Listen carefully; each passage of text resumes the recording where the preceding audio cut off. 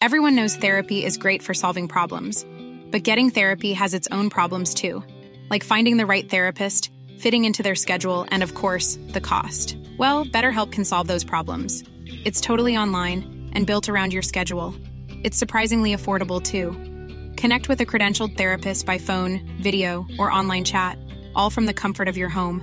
Visit BetterHelp.com to learn more and save 10% on your first month. That's BetterHelp, H-E-L-P. Hey, it's Ryan Reynolds, and I'm here with Keith, co-star of my upcoming film, If, only in theaters May 17th. Do you want to tell people the big news?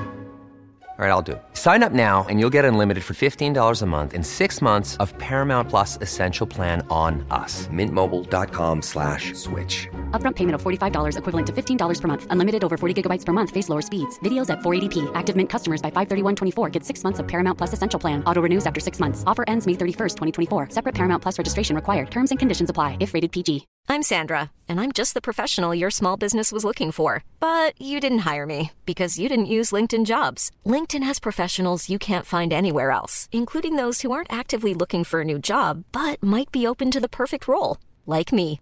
In a given month, over 70% of LinkedIn users don't visit other leading job sites. So if you're not looking on LinkedIn, you'll miss out on great candidates like Sandra. Start hiring professionals like a professional. Post your free job on linkedin.com/people today. The information depicted in this podcast is purely for informational purposes only. Please consult your healthcare professional before making any changes to your lifestyle or routine.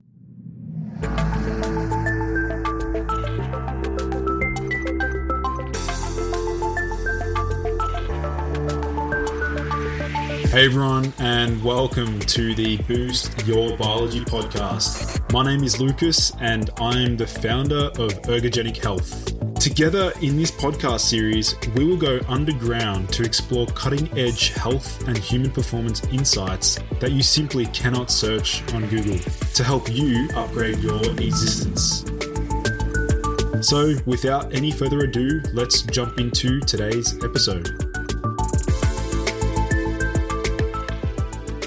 What's up, fam? Lucas here. I want to take a moment to announce a couple of things to all my new listeners on the podcast. Firstly, if you're looking to upgrade your brain function, whether that be through reducing brain fog, enhancing verbal fluency, improving confidence, motivation, drive, or even orgasm intensity, then check out my nootropics course, which can be found on my website at www.ergogenic.health. And you'll see at the top, it will say courses, where you can use the discount code BYB15 to save 15% off. In addition, I also have a sleep optimization masterclass and a testosterone optimization course that can also be accessed on my website. Again, you can use the same discount code BYB15 to save 15% off.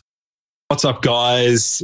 And today I am super excited because I have what I believe to be one of the world's leading experts on body recomposition, muscle growth, and fat loss. He is actually one of the smartest researchers in the space of sports nutrition and training. And joining me in today is Christopher Barakat. Welcome to the show, man. Thanks for having me on, man. It's a very humbling introduction, but I appreciate it.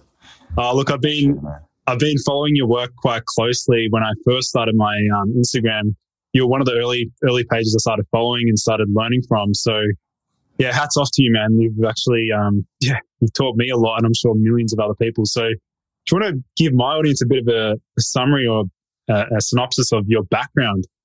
For sure. Thanks a lot, man. So essentially, just to kind of kick it back and give you a quick general overview, I was always into physical fitness of some sport. When I was super young, I was really into martial arts. Then I was obsessed with basketball throughout my middle school, high school years.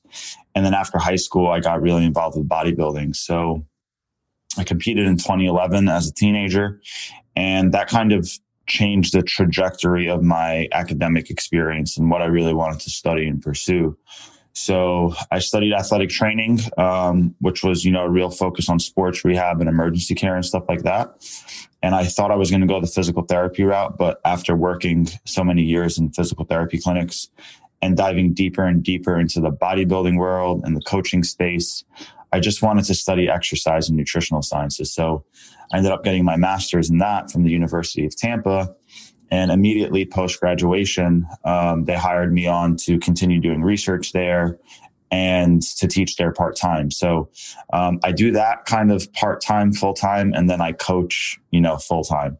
So those are my main things. I'm very deeply involved with the competitive natural bodybuilding space. But once I got involved in the research world as a grad student, I kept seeing this recomposition phenomenon occur in a lot of our subjects. And it wasn't something that people in the evidence-based space were talking about.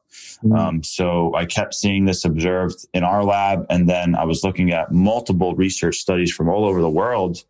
And these results were demonstrated from the other studies, but it wasn't really part of the discussion. Like they would just talk about the muscle being gained, and they weren't really talking about, either some of the subjects or the group averages losing fat throughout the training intervention. So that really caught my eye, because at the end of the day, people don't just want to lose weight. They want to improve body composition.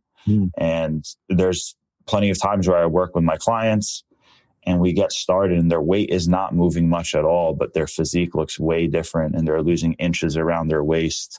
So we know that they're losing fat and building muscle at the same time. But in those situations, we don't have the objective data from assessment tools like a DEXA scan or a bioelectrical impedance or something fancy, but we clearly see it in the photos and we see it through their waist circumference measurements and stuff like that. So yeah, man, this past September of 2020, our research review paper that I led came out on body recomposition. And it really was the first scientific paper that covered, gaining muscle and losing fat at the same time. So that really took off and kind of made a lot of noise in the evidence-based space.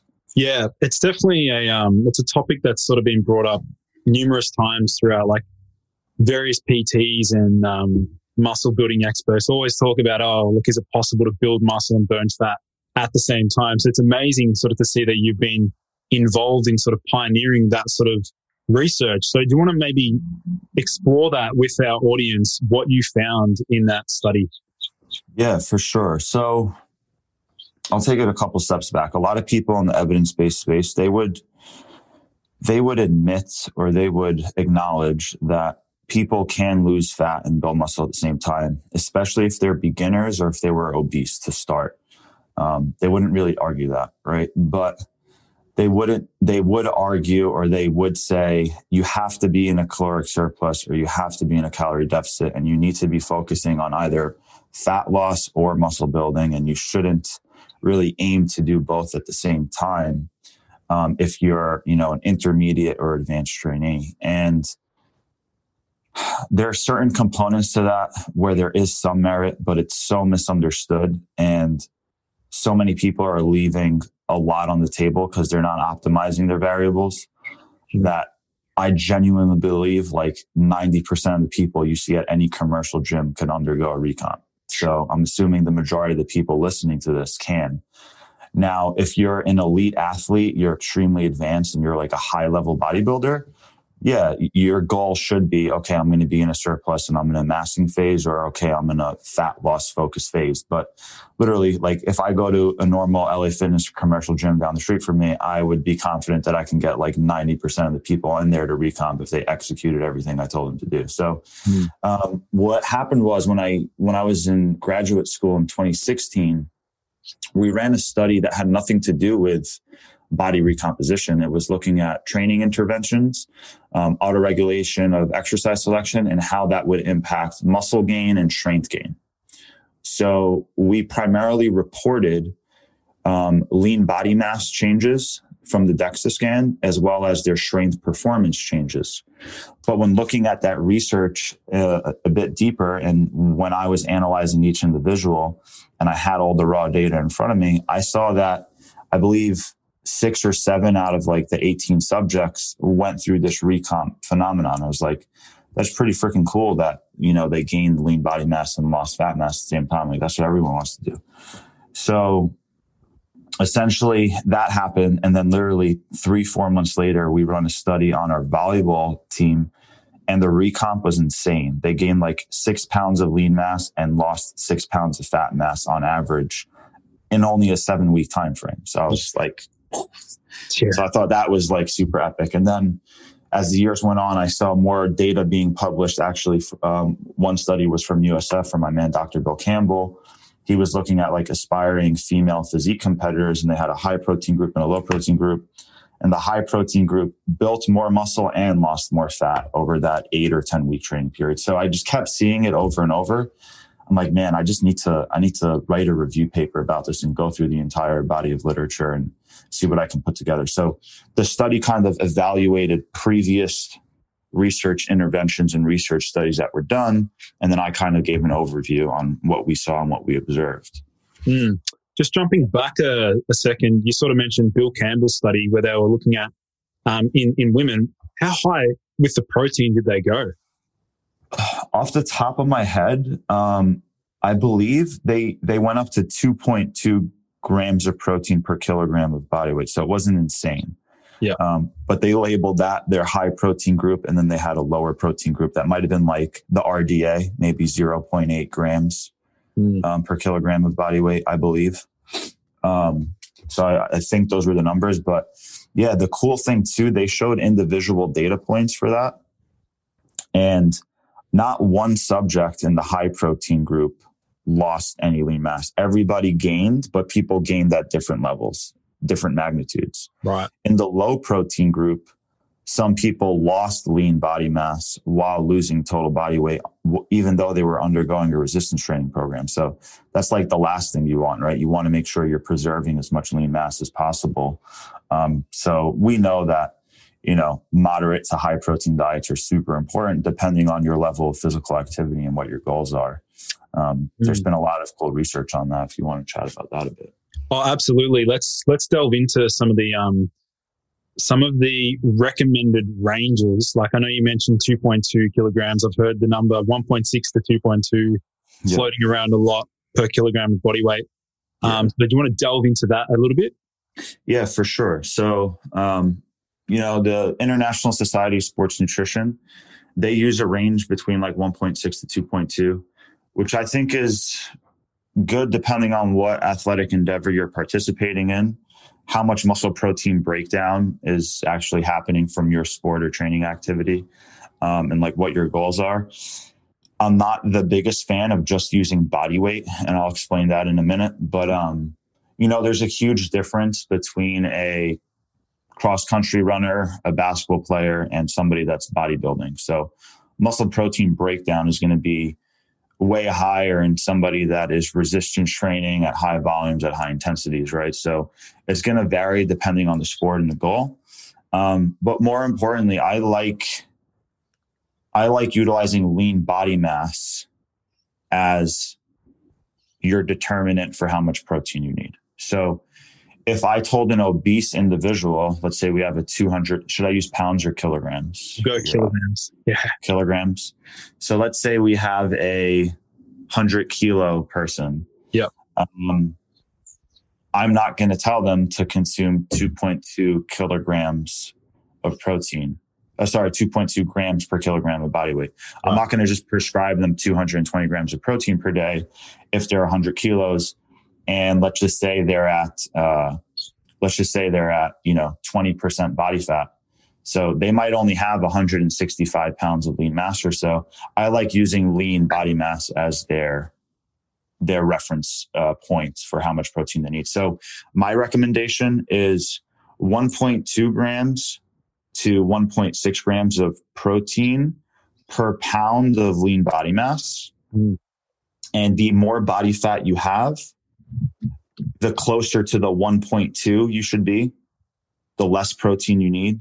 And then the leaner you are and the more physically active you are, the closer to that 1.6 gram per pound of lean body mass you can be. So it's kind of like a sliding scale, depending on your situation, your level of activity, and your body composition. But that's the scale. And it's not a huge scale, 1.2 to 1.6. I mean, you can just say 1.4 for everybody. Yeah. But that's grams per pound of lean body mass. Yeah. So just as a reference, I weigh 185 pounds and I eat anywhere from 220 protein to 250 protein. So my protein's pretty high. Let's backtrack a little bit. I know you mentioned this term lean body mass now, and you've also mentioned the DEXA scan, which I've personally done myself. It is the gold standard of, body composition analysis. So let's talk about, for those who don't have access to the DEXA, is there any other way to determine lean body mass? Yeah. So the DEXA is awesome. It's definitely the gold standard for bone mineral density, and it's pretty darn good for body composition, lean mass and fat mass and everything like that. So essentially lean body mass are things like your tissue, anything that's fat-free. So tissue, bone, organs, stomach, blood volume, all that stuff, and even water is going into a lot of lean compartments and lean tissue. So if you don't have access to a cool tool like a DEXA, you absolutely still can guesstimate your lean body mass. The worst case scenario is looking at yourself in the mirror and looking at people that have been tested. Like, you can type in Google body fat percentages and they'll show you pictures of people at 8, 10, 12, 14, 16, 18, 20, 22, 24. And you can just get an idea of where you might be just compared to other people that have been tested. But a really easy way to do it is doing the skin caliper assessment. It can vary if you have experience or don't have experience, but doing a 3-site skin fold assessment or a 7-site skin fold assessment is a pretty darn good tool to get a good range of what your body fat percent is and how much lean mass you have and how much fat mass you have. So can literally guesstimate visually, or you can actually test yourself. Yeah, you mentioned the 3-point versus 7-point. The skin fold testing, which one does Charles Poliquin, I know he has like a particular, which one was he using? I'm assuming he would be using the 7-site. So you have, the Jackson Pollock is the formula for that. Yeah. The 7-site's more accurate than the 3-site. A lot of times the 3-site is like right next to your belly button, your tricep, and your calf or your thigh. So it's like one from your trunk, one from your upper body, and then one from your lower limb. But the 7-site's way more accurate, where you're doing essentially next to your belly button, close to your hip, in between your armpit and your hip, your chest, your subscap area, your thigh, your tricep. So it's way more detailed. And that is kind of important because we all store our body fat quite differently. Some people maintain pretty lean trunks and they might, have a 6-pack year round, where other people, they can be really lean in their arms and shoulders, but they store a ton of fat around their midsection and their love handle area. So the more sites you have, the more accurate it would be. Yeah. I want to share my results to my audience real quick with the DEXA. Sure. My reading came back at 14.1% total body fat. And I had so many guys message me saying, there's no way that's correct. You're much lower. And that's purely because I'm pretty lucky with genetic wise. I don't store any fat on the abdominal area at all, but everything goes to the buttocks or or my back and stuff. Yeah. Again, we can't, and this is true, right? We cannot decide where body fat, we cannot spot fat reduce, so I think that's just more a genetic component to it. 100%. The only thing you can do is develop more muscularity in that area. So that area kind of looks leaner than it is, or more muscle is poking through the skin and pushing against the skin. So I actually store a decent amount of body fat in my midsection, but I also don't have good muscularity of my rectus abdominis. It's not a well-developed muscle. So that also works against me, and I need to be pretty darn lean for my abs to look pretty good. So there's a huge genetic component to it. Yeah, there was a period of time, I think it was for 2 years straight, I was just treating abs like any other muscle group, and I was absolutely destroying them. I do a 1-hour workout and be sore for literally 5 days. I just absolutely destroy them. And I think it's actually caused my abdominals they look stupid now. They're just that's sick. Yeah. That's what I need to start doing. I'm going to do a 1-hour ab workout tomorrow morning. Yeah. You'll be literally, I stay sore for 4 to 5 days. I just have to nuke them. I need to step up my game there because abs is that one thing I don't enjoy training, unfortunately. So, and it's a weak point on my physique. So it's really what I need to do for competitive purposes, not for just like, not to look good, but like literally so I do better when I compete next time. Yeah. All right. Well, let's sort of segue back to like protein. So I want to talk about, and this is something that I've always wanted to know personally, is like, let's say you're not hitting that required amount of protein to build muscle, but you've upped your carbohydrates significantly. Like what's going to happen in that scenario? Yeah. So there's one thing I want to mention that's, I think, super important. A lot of people think if you eat a high protein diet and you're in a calorie surplus, you're going to gain muscle. Yeah. You can eat 300 grams of protein per day and be in a surplus and still build zero muscle if you don't have a training stimulus. Yeah. And I think that's really, really important because you can also build muscle eating way less protein as long as you're like progressing in the gym. And there's a huge genetic component to that. But just because your protein is high does not mean you're guaranteed to build muscle. On the opposite end, like going back to the question, if you reduce your protein or you're kind of not hitting like an optimal protein intake for yourself and the majority of those calories are coming from carbohydrate, I mean, a few things can happen. You might be slightly under recovered because maybe your muscle protein breakdown is greater than your muscle protein synthetic responses. So from a nitrogen standpoint, you might be in a deficit in that sense. Like you don't have enough nitrogen and amino acids coming in to properly recover. So that's a possibility. But at the same time, if you're getting a ton of carbohydrate, at least you're kind of ensuring that your glycogen levels should be full and your performance should be good on that side of the spectrum. Like at least one piece of the puzzle is in a decent place. But yeah, essentially you're just hindering your recovery and your performance, and therefore you're probably hindering the adaptation outcomes that come through the training and through the recovery. Right. Makes sense. You know? Yeah. The thing about that is like, it just, when I watch those movies and like I see like prison inmates, they're doing like a shit ton of body weight training, like calisthenics, things like that. But there's no way they're hitting their protein intake, right? Like how? Yeah. Sure. Yeah, definitely. I hear you there.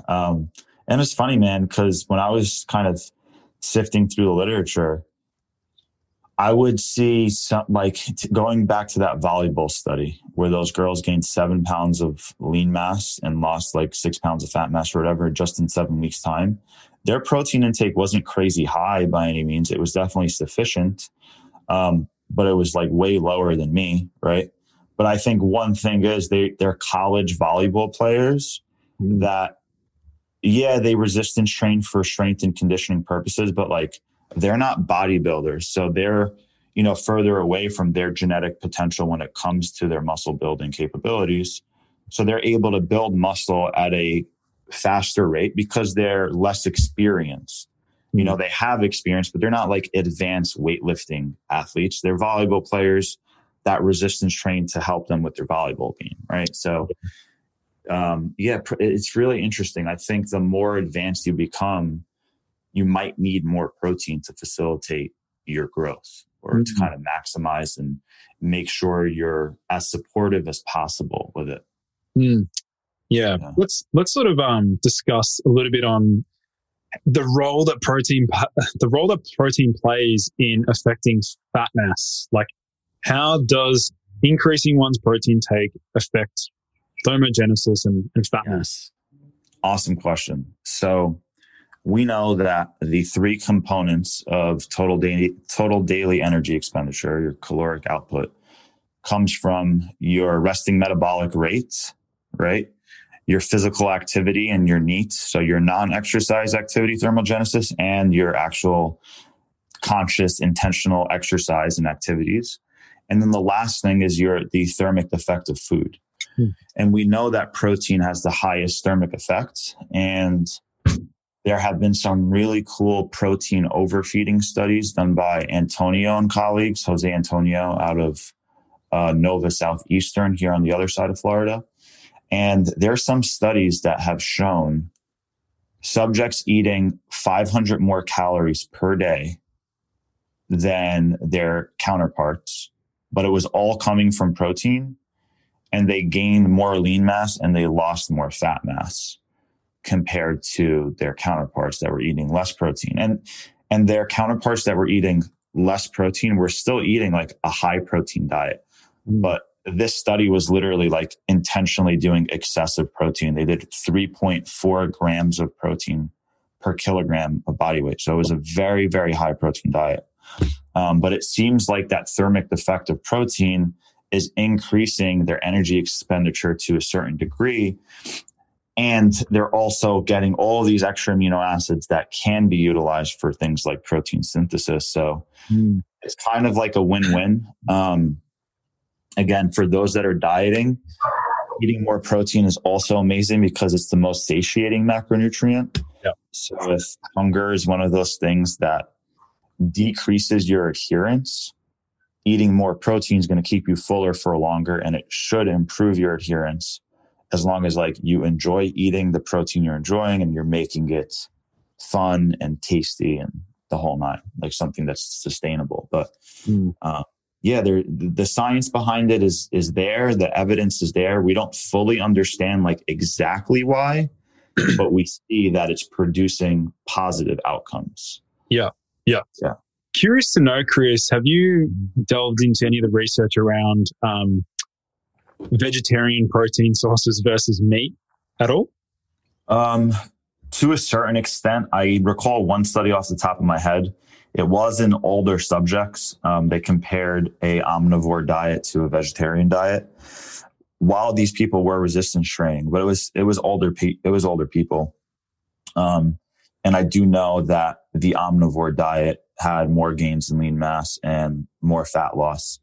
And the vegetarians or vegans actually lost a little bit of lean mass, and like whatever, the body composition outcomes weren't as good. However, I will say if you are consuming complete protein sources, and you're getting in enough total quantity as well as good quality, you should be successful on it. It's just way more difficult. I think vegan protein powders are awesome. Like when you have a rice and pea protein blend, it's the same amino acid profile as whey protein. So you're getting all of your essential amino acids. You're getting a high amount of leucine. You're getting a good amount of those branched chain amino acids that are really important for protein synthesis. You just digest it way slower. And unfortunately, it's way more expensive. So for vegans and vegetarians, that's literally like the only demographic of people that I recommend branched chain amino acid supplementation.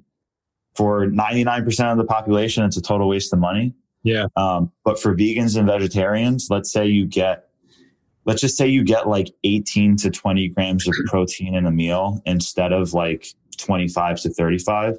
If you took like 5 to 8 grams of BCAAs with that meal, like supplemented with it, you would maximize the protein synthetic response. And you would be way better off. So it's like one of the only supplements, or one of the only times I actually recommend that supplement. Otherwise, you're better off, like you're flushing your money down the toilet for the most part. It's crazy, man. Because I just did a post on the detrimental effects on BCAAs in terms of it affecting neurotransmitters, dopamine, serotonin, and then also how it can affect insulin sensitivity. Although there's only like 3 or 4 studies on that, but it's a good point. Like for the vegans, adding in that additional BCAA content on top of their diet that's lacking, it just makes sense. Yes. Really, just making up for what they're not getting in. Interesting. Yeah, for them, I really do think it's worth it. 5 grams with a meal. I almost feel like, man, if that was a long-term study, like a 10 to 12-week study where they had vegans that were supplementing with BCAAs and then non-vegans and omnivores, I really do believe the results would be extremely similar. That would be cool to see. Yeah. Yeah. Sure. Well, we need some vegan group to fund that. Yeah, I don't know. There's plenty Where's of those. the vegan money at? Yeah. What about I'd love to hear your thoughts on like the differences between fasted cardio versus non-fasted cardio. Like what What's your personal stance on this topic? Yeah. So actually, my colleague, Dr. Guillermo Escalante, and I, we wrote a review paper on this. So it's an open access paper. You guys can check it out. Sweet. And man, fasted cardio versus fed cardio. When looking at the literature, there really isn't much of a difference in terms of net fat loss. Okay. Literally no study has ever shown any statistically significant differences. But there's a caveat to it. So all of those studies were done in obese or overweight individuals. We can't take those results and apply it to super lean individuals. We shouldn't carry over those results and assume it would be the same thing.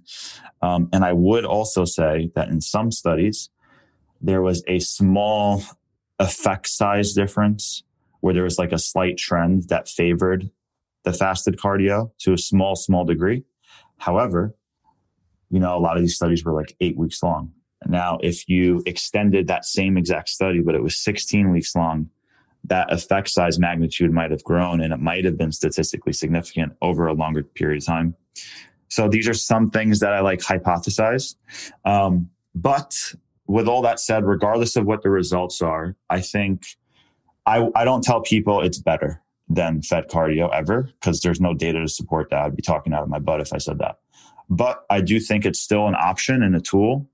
If people prefer to just wake up and get it out of the way, I think it also improves your mood right off the bat just by getting your day started with physical activity. You're going to release some of those, feel good, serotonin and dopamine is going to be upregulated and stuff like that. So it can just start your day on a positive note. And then for some people, it can improve their adherence. If they say, hey, I'm going to work my 9 to 5 and then I'm going to do 45 minutes of cardio at 5 p.m. But, dinner's waiting for them at home, or they have some other family obligation, or they're just burnt out from the workday. They might say, man, I'm just going to go home today. I'm not doing my cardio. Mm-hmm. So if they did it at 7 a.m. and they just cranked it out of the way, they didn't miss it. So it could improve adherence for some people. Mm-hmm. Some of my clients do fasted cardio. Some of my clients do fed cardio. A lot of times I leave it up to them. I personally like doing fasted cardio when I'm contest prepping. Yep. I just like getting it out of the way. I will say, if you are doing fasted cardio, for the most part, you probably want to do like a low intensity steady state, something where you're not actually trying to like improve your performance on. And your primary goal is like, hey, I'm just trying to burn some extra calories and increase my expenditure. Then cool, do a little bit of lifts. If you're doing cardio for performance benefits and like you want to improve your cardiovascular fitness to the largest extent possible, and or you want to like improve your endurance performance, you will perform better when you're fed. So if that's your goal, you probably should be fed. You know what I'm saying? Like no track athlete is going to like not eat before their event. Like they want to make sure they're fueled, right? So depends why you're doing your cardio. But I am an advocate for it, I think. And I do think there may be an advantage to it depending on the population and the demographic and the context. Yeah. Well, it's a great way to summarize it, because there's a lot of confusion around the topic. I'm similar to you in that regard. I actually do like doing low intensity, steady state. I've got my treadmill desk. I do 10,000 steps first thing in the morning as soon as I get up. And it definitely, like you said, it does help with the mood and productivity. I feel great when I do it. Sure. How long does it take you to do 10,000 steps? About an hour 45. Oh, wow. Yeah. So it's like 45 minutes to an hour, or like an hour and 45 minutes? An hour and 45 minutes. Yeah. Wow. Yeah. That's a long time, man. It is. But it's like, well, once I get it out the way, it's like, now I can go like get my first big meal in, and I've already just did that. It's like perfect. Do you like read while you're on the treadmill, or like, what do you do? Dude, I'm smashing out work. I'm taking consults. Like it's, okay. Yeah.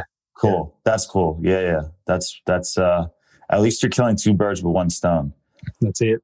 Yeah. Or multiple birds. It sounds like you're doing a lot of things during that hour 45. So that's cool. If I was just like on a treadmill, like not doing anything, I'd be like, oh, again, this needs to stop. Yeah.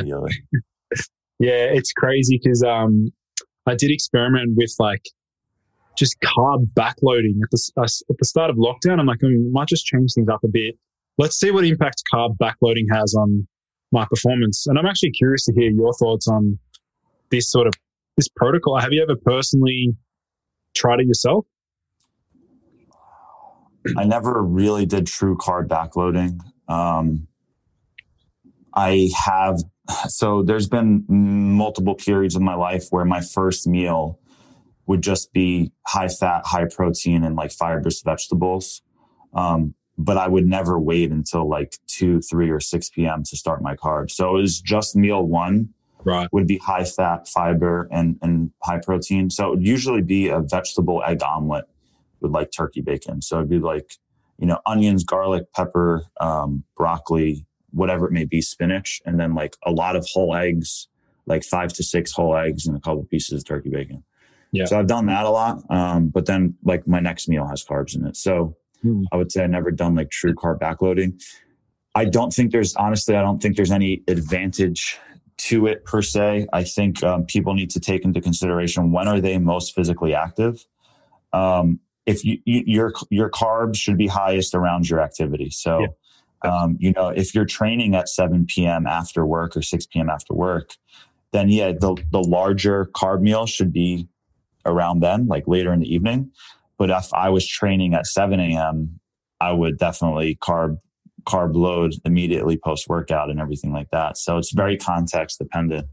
I do think there can be an advantage regardless of what time of day you're eating the majority of your carbs. I do think there is an advantage to potentially having one meal per day that is high fat, high protein, high fiber, and very low carb, where you're just getting like fibrous vegetable.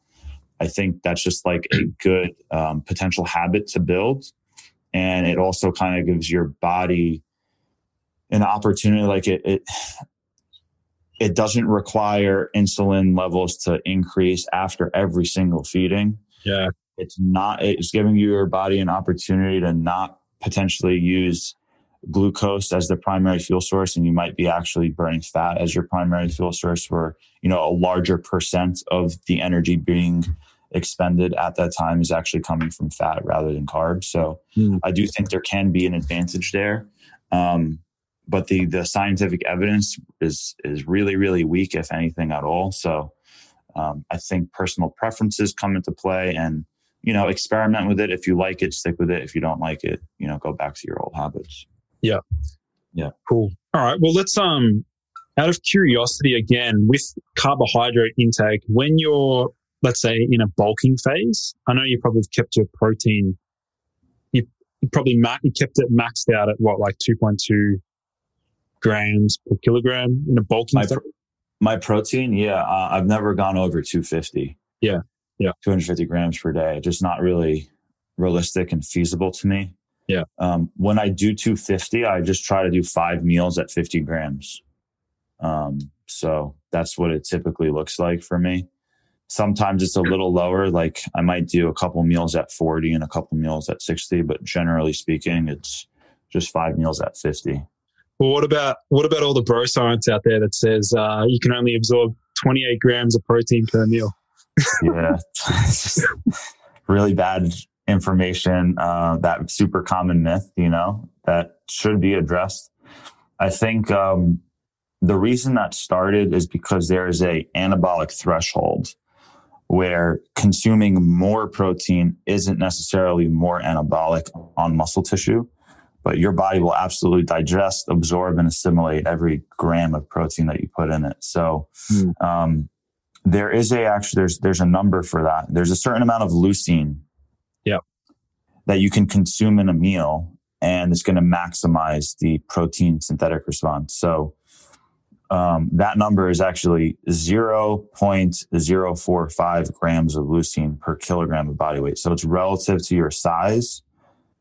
I already know what it is, like how it breaks down for me based on protein sources. So I'll just give you guys like a quick list, like a quick example. Sure. So for someone that's like 180 pounds like me, if I consume 35 grams of whey protein, that's going to maximize my protein synthetic response, because whey is very, very high in leucine and the branched chain amino acids. So if I have 35 grams of protein or 55 grams of protein, the 55 grams of protein didn't increase muscle protein synthesis to a larger degree than the 35 grams. However, it might have prolonged the duration of it because I had more total amino acids. Right. But it didn't the way I explain muscle protein synthesis is it's not an on and off switch. It's actually a dimmer. So just think about putting the light bulbs on a dimmer switch. If I eat 15 grams of protein, of high quality protein, I'm still going to turn on muscle protein synthesis just to a very small degree. So the lights are going to go on the room, but it's going to be really dim. If I hit that 35 gram of whey protein mark, the lights are going to go all the way on. So maximizing protein synthesis. And then the more protein you have, you can be prolonging how long the lights are staying on. Yeah. Makes sense? Makes sense. And then it's different for food sources. So if I were to have chicken, I would need closer to 48 grams of protein from chicken because there's not as much leucine in chicken compared to whey. Same thing for steak and salmon. So yeah, that varies on size. If I was 120-pound bikini girl, I can get away with 22 grams of whey. I don't need 35 grams. There's a really cool study. I believe it was done in the UK, McNaughton and colleagues. They finally compared, and another reason this occurred was the first scientific evidence about post-workout protein for protein synthetic response. For MPS purposes, it was literally done on one body part performing one exercise. So they would have subjects do bilateral leg extensions, just a normal knee extension. Maybe they're doing 4 sets of 15.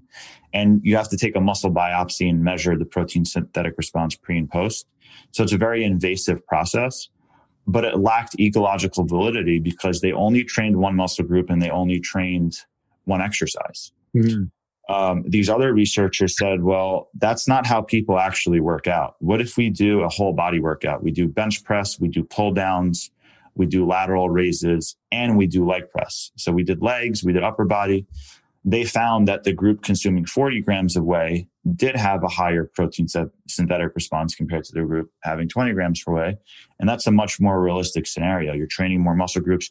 You're creating more muscle protein breakdown, right? You're creating more damage. So you need more protein to recover post-workout. So I think part of it was just poor information from just society, fitness magazines, whatever it may be, or bros in the gym, old school thoughts. And then also the first pieces of evidence that we saw in the scientific literature wasn't looking at the whole puzzle. It was a very zoomed in snapshot, and people were taking that information and running with it rather than critically thinking and saying well, hey, is that the entire piece of the puzzle? Fascinating.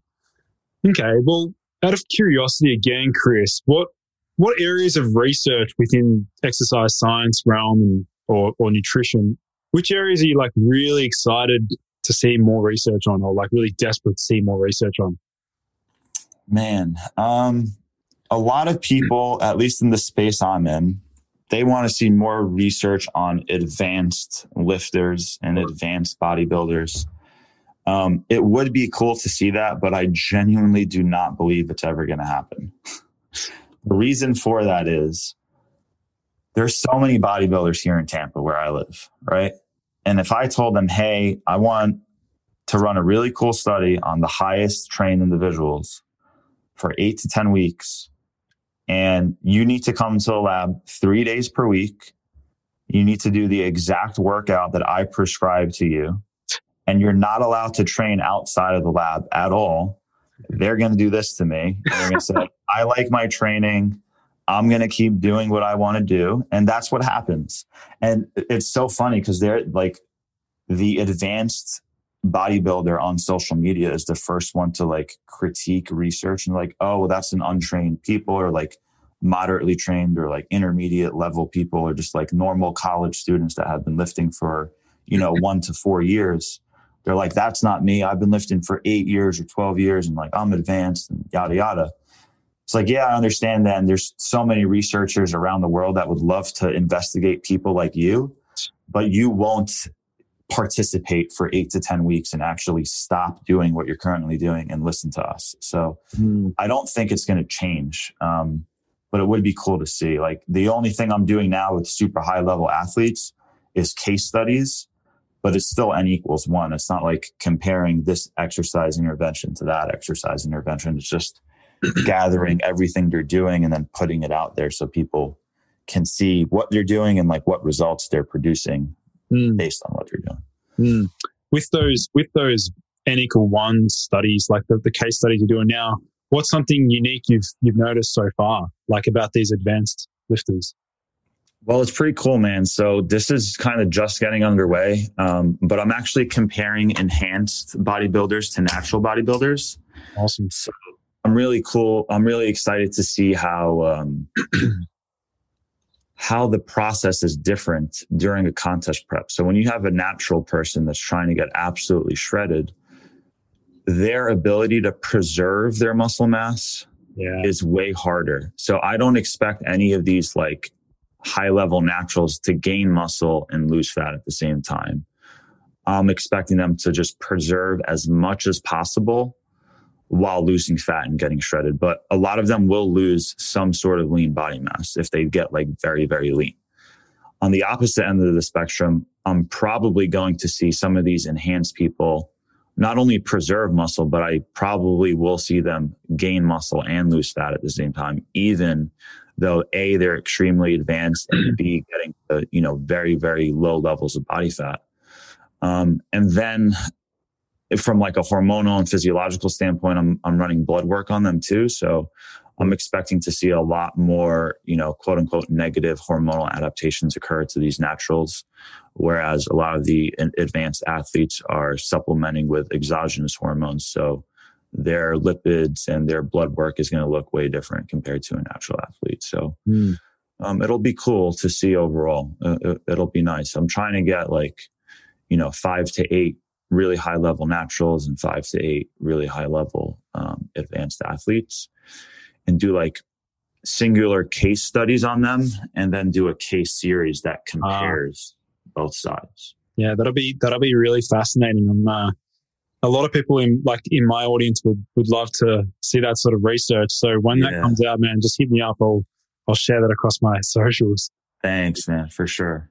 So, Chris, that pretty much wraps up the episode. I want to give my listeners a chance to see more of your work. I know you run the School of Gains. Is that correct? Yes. That's like my educational platform. So when everything first started off, I just started off as a coach. My coaching brand, originally is Competitive Breed, and that still exists for a lot of my competitive physique athletes. But I actually realized over time it was like intimidating to Gen Pop clients that really needed training and nutrition help. And I was making way more educational content in the nutritional and training realm. And I created the School of Gains because I teach at the university. I have the professor research background, and I also wanted it to be educational beyond things training and nutrition related. Like long term, I want it to be more holistic stuff. I want it to be more just life gains. I might even put like random financial blog articles up there, just like random stuff. Have podcasts with like experts of all different fields. So I just want people to make gains in every realm of their life, kind of thing. So yeah, that's my educational platform, man. It's just www.schoolofgains.com, and gains is spelled with a Z.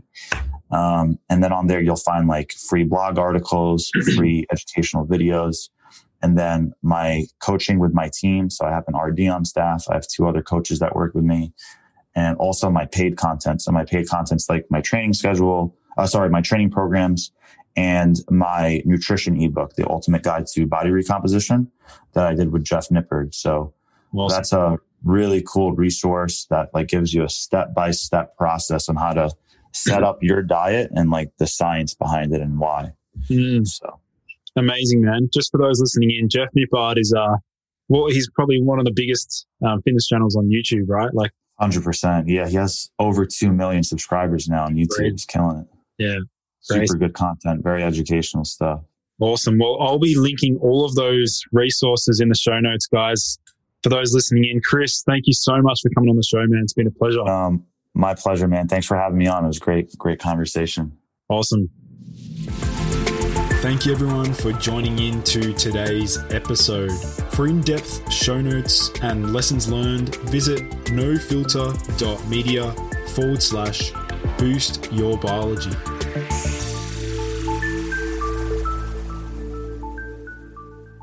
This has been a No Filter Media production. Say what you want.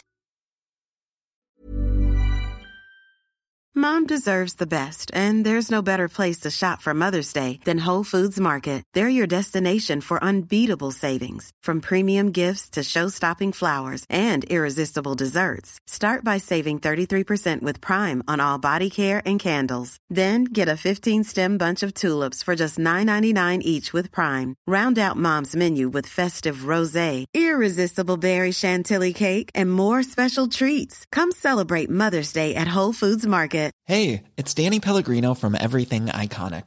Ready to upgrade your style game without blowing your budget? Check out Quince. They've got all the good stuff, shirts and polos, activewear, and fine leather goods, all at 50 to 80% less than other high-end brands.